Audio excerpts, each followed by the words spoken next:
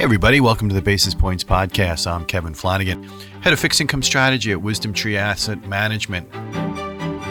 Well, for the first time since the Fed began raising rates in March of last year, FOMC voting members did not implement any increase at the June meeting. As a result, the Fed funds trading range remains at 5 to 5.25%. That's still the highest level since 2007. And now with Powell and company taking a pause from rate action, the more important question going forward is now what? But it seems as if the headlines will probably revolve around this being a hawkish pause.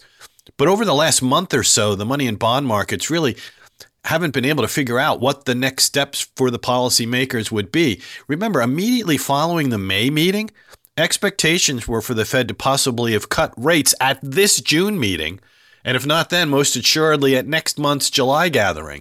But then a funny thing happened afterward, right? The narrative completely shifted to the skip and hike school of thought.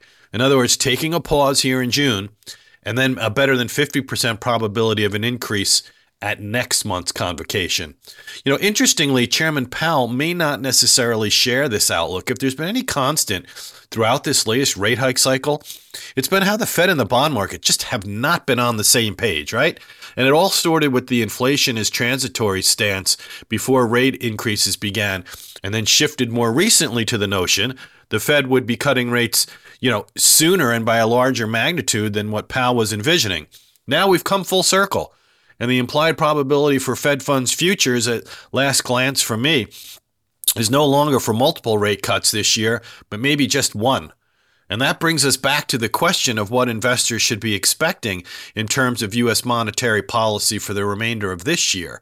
And from the chairman's perspective, and this was, I think, reiterated in the policy statement, the Fed seems to be weighing the full impact of the 500 basis points in rate hikes that have already occurred in conjunction with the expected further tightening in credit conditions from the regional banking fallout. And this puts policymakers in full data-dependent mode and has given rise to the notion that decisions are going to be made on a meeting-by-meeting basis. Get ready for volatility, right? However, in my opinion, the bar has been raised for another rate hike, even though in the dot plot, the median estimate for Fed funds is now 5.6 for this year versus 5.1%. It just seems once you take a pause, the bar gets raised to restart, doesn't it?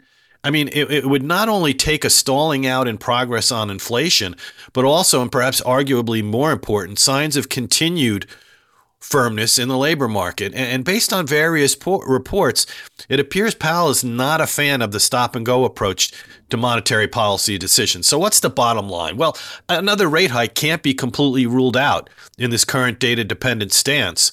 But it does seem, whether it's one more rate hike, two more rate hikes, as the dot plot maybe suggests, the Fed is at or close to the end of this rate hike cycle, right? And I think this skip and hike debate is more than likely going to remain in the headlines. But the more important thing to focus on in portfolio decision making is that rates are looking like they're going to be higher for longer. So I'm going to end it there. I hope everybody has a great rest of the week. Be well.